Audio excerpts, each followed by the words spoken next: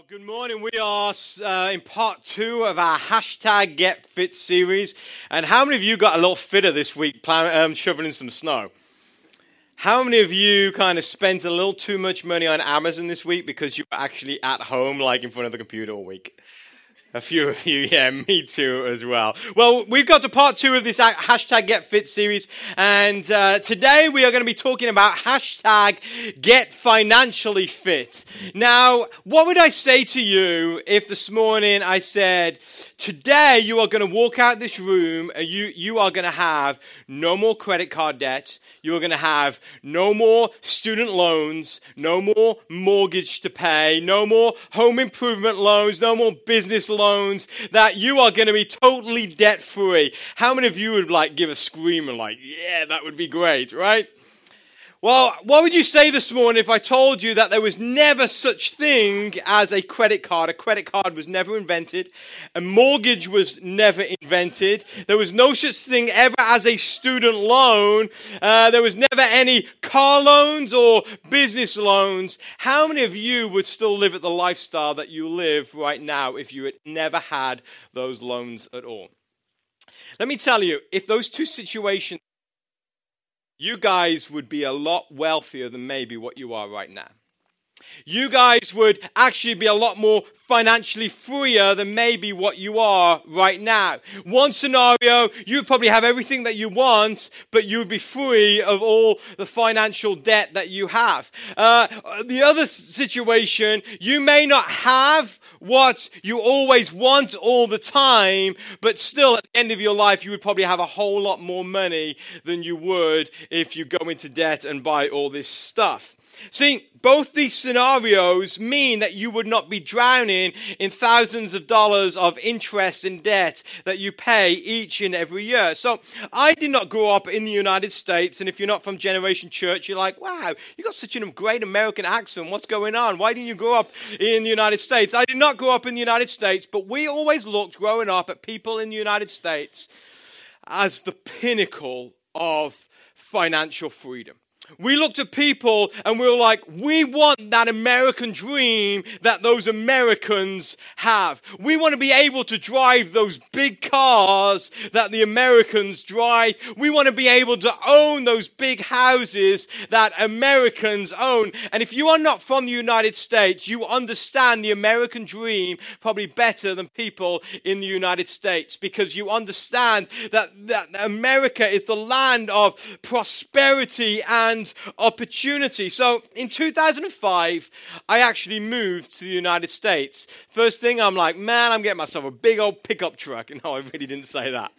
But I would actually like myself a big old pickup truck these days. But I moved to the United States and I discovered something that actually totally surprised me. I discovered that the American dream was actually a pipe dream. That the American dream was really a fraud that was built on a house of cards. Yes, America was the land of big cars and home ownership, but it was not about financial freedom. In fact, what I discovered that America was more about financial bondage. It was the land of opportunity, but that opportunity was the opportunity to actually go into debt and then spend all your living, working life paying off that debt, paying back to the banks and the credit card companies.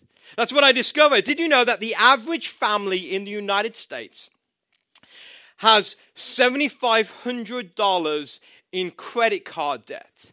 Now that encompasses all families. That includes families who have no credit card debt at all. Over the past 12 years, the cost of living has actually outpaced income in people's homes. Income has grown by 26% over the last 12 years, but the cost of food has increased 37%.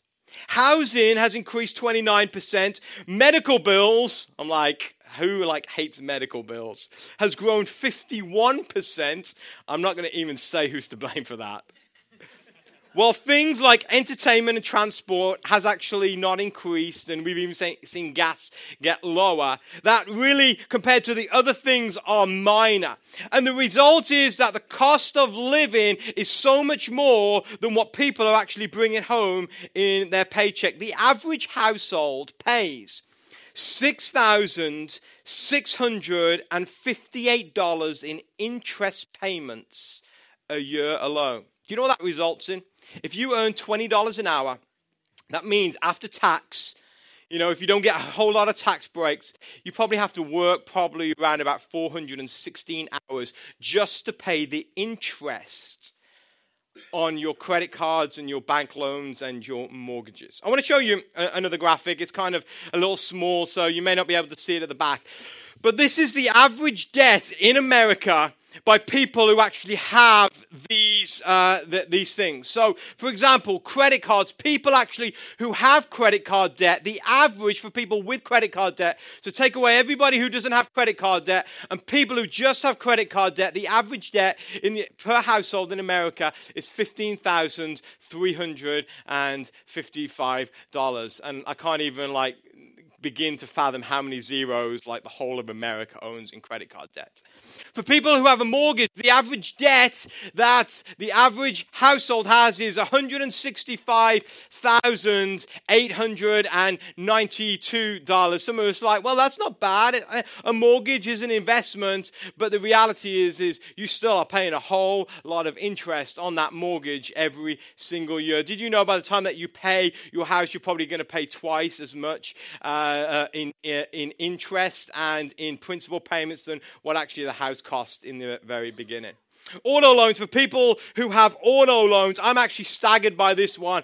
But the average household debt of people who have auto loans is $26,530. And that is an asset that just depreciates in value every single time that you drive it. Student loans. And this just goes up and up and up and up. Because if any of you have got kids in college or about to go to college, you know how crazy education is costing now. Student loans, the average student loan, $47,720. And then finally, just the average household in debt. They have an average of $120,569 in debt, and that's any household in the United States. Can you say that we are a debt-ridden society, a debt-ridden culture? And the reality is this, is that household debt has grown 15% faster in the last 12 years than income has grown. Actually, in 2009, when the recession happened, the difference between income and debt grew to 42%. So if we had another recession that hit again, it's like we are a house of cards that are ready to fall down. And one of the major factors in issues in a household, whether it's in a marriage or with kids or with depression, it's all to do with money. People if I could just have money, then I would be better off. And let's be honest, we are a nation that wants to keep up with the Joneses. I'm not talking about the Joneses that we actually have here. We actually do have some Joneses. But the actual, the Joneses. We are a nation that wants to keep up with the Joneses, and it has caused us to neglect some of the important areas of our lives, like our marriage, our family, and our faith. And the problem is this, what we don't see is that the Joneses are drowning in debt. And if we want to keep up with the Joneses, it means we have to be like them, and we have to drown in debt as well. So you may ask, Alex, what does God say about all this? What does God say about debt? Well, I'll be honest, God has a whole lot of stuff to say about debt. Did you know in the Bible there are about 500 verses, Bible verses on prayer? There are under 500 Bible verses on faith. And there are over 2,000 Bible verses on money and possessions. But yet we don't like to talk about money in church because it makes us feel a little uncomfortable. And if you feel uncomfortable today, I'm okay with that. Why? Because the Bible has a whole lot to say. And if the Bible has a whole lot to say, we need to hear it. And the reality is, a lot of us, we need a reality check when it comes to our finances. And the reason the Bible has a whole lot to say about money is because the reality is the love of money is the root of all kinds of evil. This is what the Apostle Paul said to his mentee, Timothy, in 1 Timothy chapter 6 and verses 9 and 10. He said this, "But people who long to be rich fall into temptation and are trapped by many foolish and harmful desires that plunge them into ruin and destruction." Then this is the key. He said this, "For the love of money is the root of all kinds of evil. And some people craving money have wandered from the true faith and pierced themselves with many sorrows." So this is what he's saying, is money on its own is not evil. There's nothing wrong with money on its own. But the love of money is the root of all kinds of evil. And this morning, why we don't have time to read all 2,000 verses of the Bible, what it says about money, because we'd be here till next Sunday if that was the case.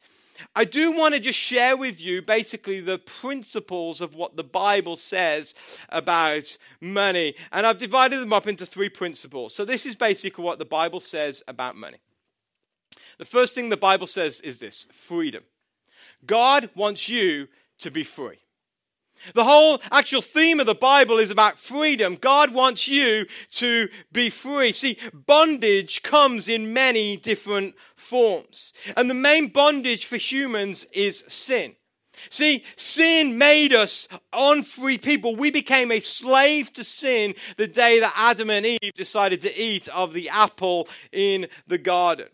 And Jesus, when Jesus came into this world, he came in for one purpose, and that was to free the world of sin. He came to bring freedom, not like in a Mel Gibson Braveheart, freedom, but he came to bring freedom to your lives so that sin would no longer enslave you. You would be free of sin.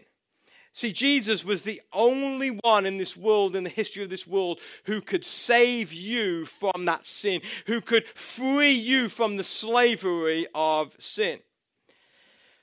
And one of the sins in the Bible that it talks about a lot, that we see throughout humanity, the history of humanity, is something called greed.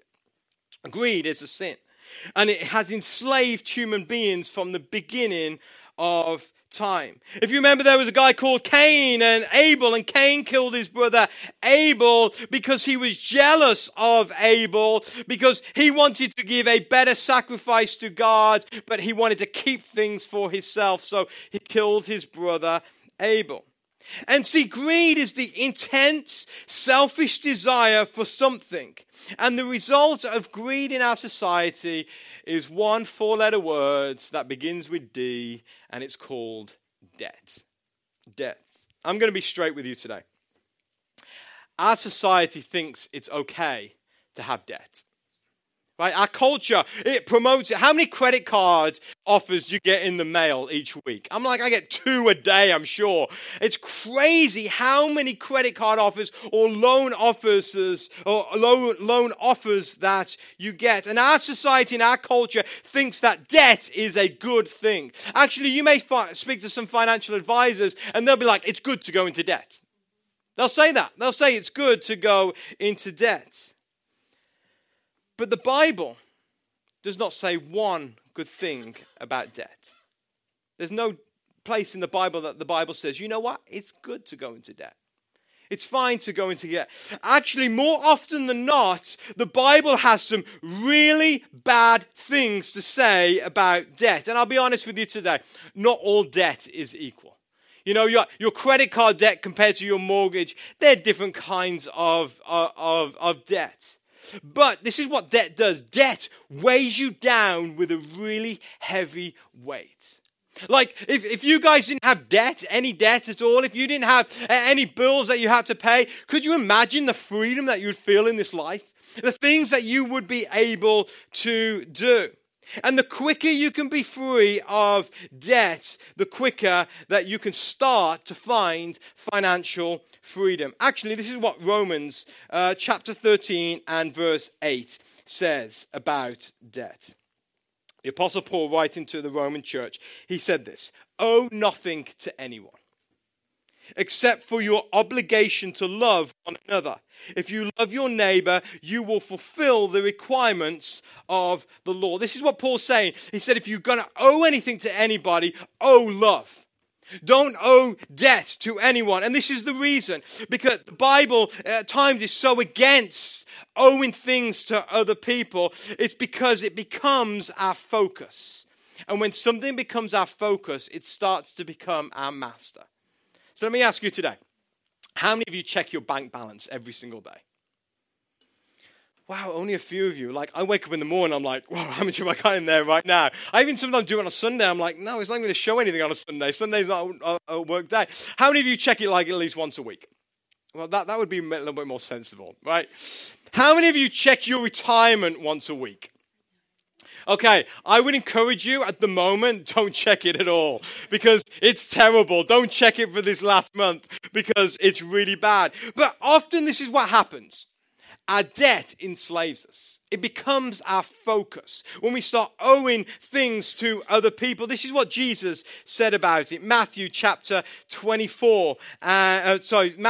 6 and verse 24. Jesus says, "No one can serve two masters. For you will hate one and you will love the other. You will be devoted to one and despise the other." Then he says this: you cannot serve both God and money. You cannot serve both God and money. See, when money and debt become our focus, it becomes our master and we can't start serving them. And what did Paul say? He says the love of money is the root of all kinds of evil, and people have gone away from the faith because of their love for money. See, we don't often realize it, but our debt turns us away from God. And when we turn away from God, we actually stop living in freedom and we start being enslaved again. See, when we live for God, we find freedom. When we turn from God, we find bondage, and we get enslaved by the things of this world. And see, true happiness is not found in money. You know that, I know that, but yet we still chase it because we always say this: if I had a little bit more money, I would be happy. True happiness is only found in one thing, and that is in the freedom of Jesus Christ. There's no other way that you can find true happiness. You can be happy for a moment, but if you want to find true happiness, the only way you can find true happiness, and that is through freedom in Jesus Christ, and God wants you to be free. Freedom is the theme of the Bible. He wants you to be free. And so often debt and money, it enslaves us. One of the wisest men who ever lived, Solomon, says this in Ecclesiastes 5:10. "Those who love money will never have enough." How meaningless to think that wealth brings true happiness. How many of you've got a pay rise? And you're like, oh, if I could just get a 10% pay rise, then we would be fine. You get that 10% pay rise a year later, and you're thinking, man, if I could just get another 10% pay rise. Why? Because we live exactly to how much comes in. We look at our lives and we think, well, I've got this much to spend, so I'm going to live this. And the problem is, in the United States, a lot of the time, we live so much above our means and we're not free. So God wants you to have freedom. The second thing the Bible says about money is this: wisdom and integrity. Wisdom and integrity. God wants you to be wise with what you have. So the book of James tells us this. It says that every good and perfect gift comes down from the Father above. See, God has blessed you, and God wants you to be wise with that blessing. Did you know you may live paycheck to paycheck, but the reality is you are still so much richer than 80% of the world. You still have so much more than 80%. God has blessed you. If you live in the United States of America, which you all do, God has blessed you. Because we live in a country where there is prosperity and opportunity. But God wants you to be wise with what you have. He wants you to live with integrity and do the right thing. And this means living sensibly. So in 2012, we bought a house.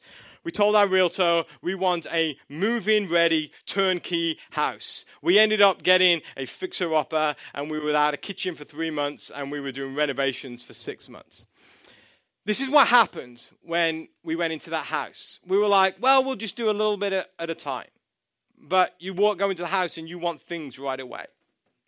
We started then to do a renovation. We did a kitchen renovation that cost way more than what we thought. We started to do this and we started to do that. But we did not have the capital to do it. So we started to go into debt and take out some home improvement loans and some different loans and some credit cards in order to pay for our house. And this is how we justified it. Well, we're making investments on our house. But the reality is, for the last 3 years, the weight of that debt has weighed down on us. It's become a focus for us to get rid of that debt. See, I believe I look back in my life then, and I'm like, we were not that wise with what God had given us. We spent more than what we had. We went into debt, so now we've paid in interest more than what actually was worth in the beginning. Look at this. This is what Jesus said. And he was talking about making disciples, but it's still relevant for what we're talking about. In Luke chapter 14, verses 28 to 30, Jesus said this, "But don't begin until you count the cost. For who would begin construction of a building without first calculating the cost to see if you have enough money to finish it?" He says, otherwise you might complete only the foundation before running out of money. And then everybody would laugh at you. We don't want that. Verse 30 says, then they would say, there's that person who started that building and couldn't afford to finish it. But yet, how often do we do that?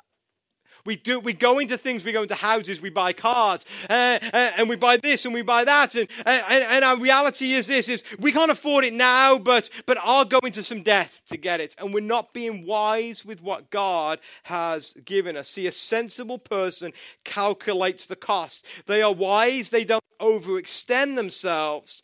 They take into account the worst case scenario. And they don't spend what they don't have. They also work hard to earn what they need. They don't waste their money. It's a touchy subject, I know, but they don't waste their money on things like the lottery or pyramid schemes. I'm not going to ask how many bought a lottery ticket. The reality is, the more people bought lottery tickets, the less chance you had of winning it. So there was no point in buying one in the first place. Don't count on pyramid schemes or the lottery to make you wealthy. See, the wise and sensible person realizes this. There's no quick way to get rich. In fact, the Proverbs say this. Proverbs 10:4 says, lazy people are soon poor. Hard workers get rich. You ask anybody who has made wealth for themselves, and this is the first thing they'll say, we worked hard. We worked hard. You're not going to get rich by sitting on your butt watching ESPN. I wish you could, but you're not. Proverbs 13:11 says this, says, wealth from get rich schemes quickly disappears. Wealth from hard work grows over time. Let me tell you, you people in your 20s, quit looking at people in their 40s and wishing you could live like them right now. It's not going to happen. Wealth grows over time. People in your 30s, quit looking at people in their 50s thinking, I wish I could have what they have. I wish I had the bigger house what they had. I wish I could drive the cars they had. I wish I could go to the restaurants they have. Let me tell you, wealth only grows over time. Be wise and walk in integrity with what God has given you right now. So the Bible tells us that money is about freedom. God wants you to be free, wants you to be wise and live in integrity. And then the third thing that God wants is this. He wants you to be generous. God wants you to use what you have for His good. Whether you have a little or you have a lot, all of us have something, and God wants you to use that something for his purposes and his good. See, in the kingdom of God, there's something called equal sacrifice.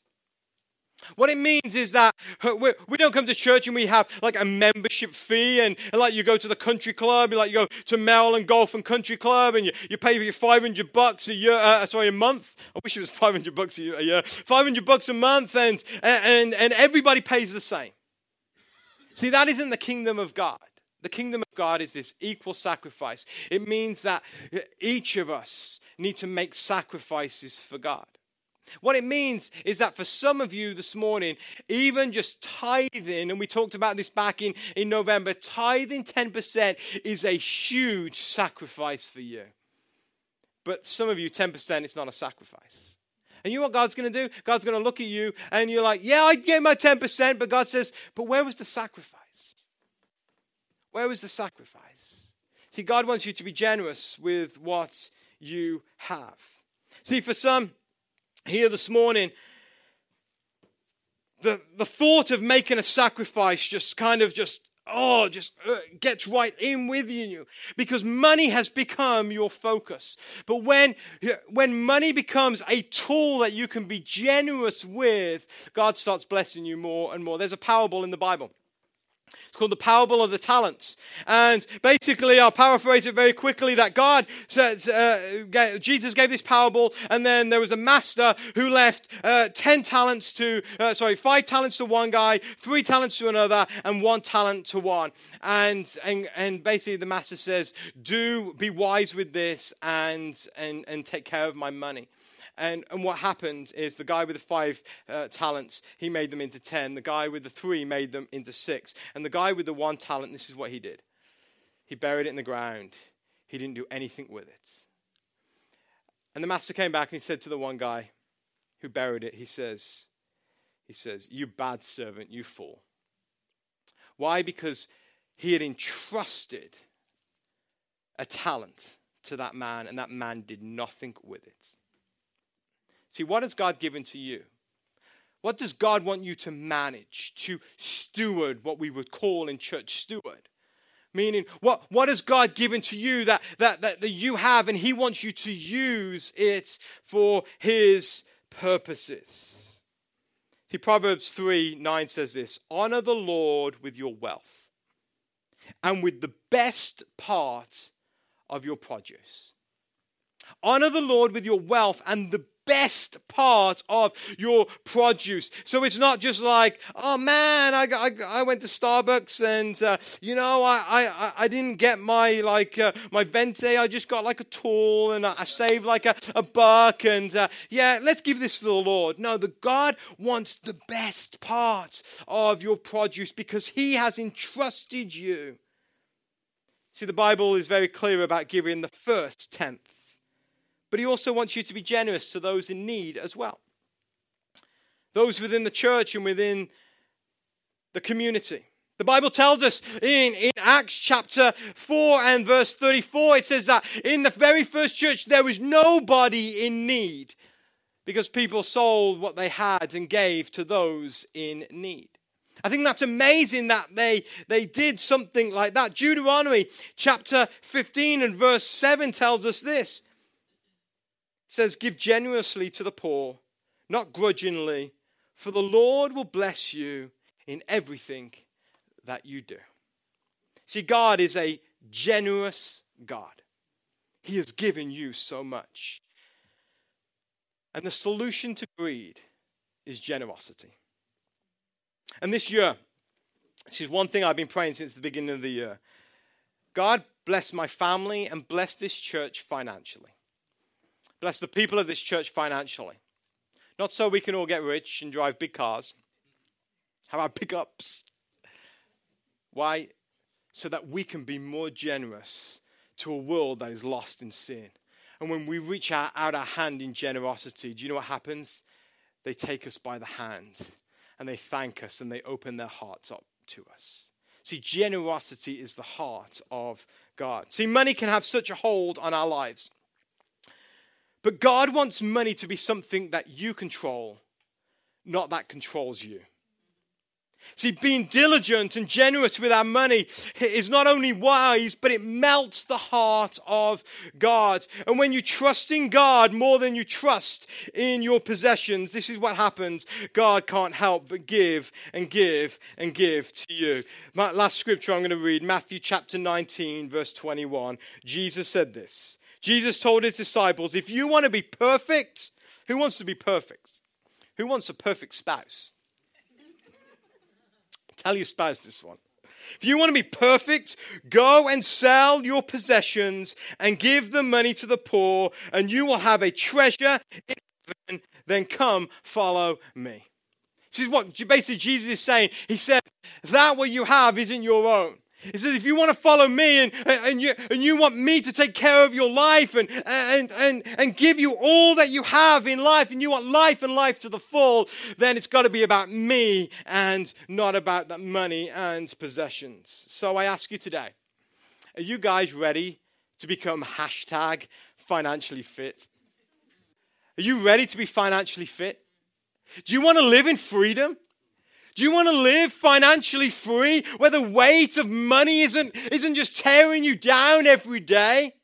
Do you want to live a life that is wise and full of integrity, that God looks and blesses? Do you want to be generous people?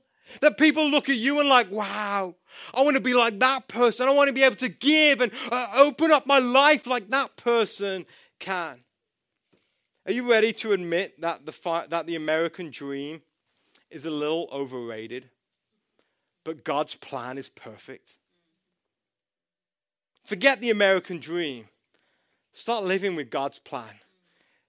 At the end of your life, you'll have so much more. See, we may love this idea, but this is what you're saying to me today. Alex, I know. I want to be financially free. I want to be wise and full of integrity with my money. I want to be generous, but this is the reality. My income is less than my bills. My credit cards and my mortgage and my car loans are just drowning me over. I can't even see. My current situation is just overwhelming. If that's you, then we've got a solution for you today. We are starting a campaign at the end of this month called Financial Peace University.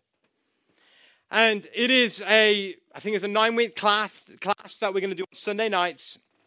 And it's all about helping you to become financially free.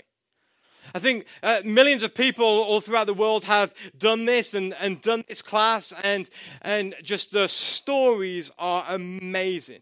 I think in the first 90 days, it's something crazy, like people, save like $2,500 and pay off like $5,000 in debt, something crazy like that. And this is something that we want to do for you. So there's this quick video I want you to take a look and what Financial Peace University is all about. Take a look at this. Financial peace. We all want it. For a while, I didn't have it. 20 years ago, I hit rock bottom. I lost just about everything. I turned to God for help, and I learned how to handle money His way. As you can imagine, it worked. That's why I started Financial Peace University, because God's ways work. Whether you're in over your head or you're doing okay right now, if you bring home $10,000 or $10 million, if you're 21 or 61, we all need a plan. Millions of people have been through Financial Peace University. They have success stories of their own. They've learned how to get rid of debt, prepare for generations to come, and give like crazy. Your success story, your financial peace is up to you. Now is your time. It's time to take control of your money. It's time to get ready for what God has for you. It's time for financial peace. So we're going to be starting this on February 28th, and I encourage every single person here, whether you have a lot of money or you don't have much, whether you're financially pretty free or you're not. The principles that we are going to learn through this are going to be amazing. It's not something that I'm teaching. It's a guy, Dave Ramsey, that you saw, who has become a very, very successful man, but his principles, he's going to teach you some of these principles. They are godly, biblical principles. Now, I will say there is a cost involved, and we don't have, any control over that. It's all done through financial peace. But this is what I believe: there is a cost involved, but the cost is well worth it. And this is what I'm willing to do personally myself, and what we are willing to do as a church. I think everybody should pay their way, but there's some of you financially, you are in such dire straits that even just the fee of this, and it's not a huge fee, but the fee of this is just so much for you. So personally, myself, I'm going to pay for 2 sponsorships of 2 families to go through this. And we are one income family, but I believe in this so much, and believe that it will bring you to a place of financial freedom. And then there's some other sponsorships that we will give to some of you. Not everybody, because some of you really do have to pay your own way, because you've got money, but you're just not that wise with it. But others, you are in a financial situation. So this is what I want you guys to do. At the end of the service today, there is a sign-up sheet over at the sign-up table. If you could sign up for Financial Peace, and we'll contact you, and we'll tell you how to register and get involved. It's going to be taught by Jim and Jill Fischetti, and they are a great couple if you haven't had a chance to meet them yet, and very wise, and they've been through this. He's a coach in this as well.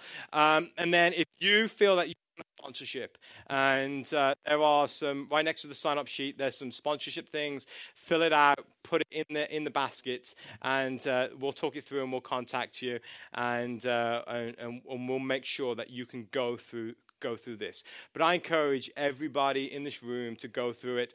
This semester, we're not having small groups, because I believe this is so important. And so this is going to take place as small groups this semester, because we want you guys to be financially free. And because when you are financially free, life is so much better, so much easier.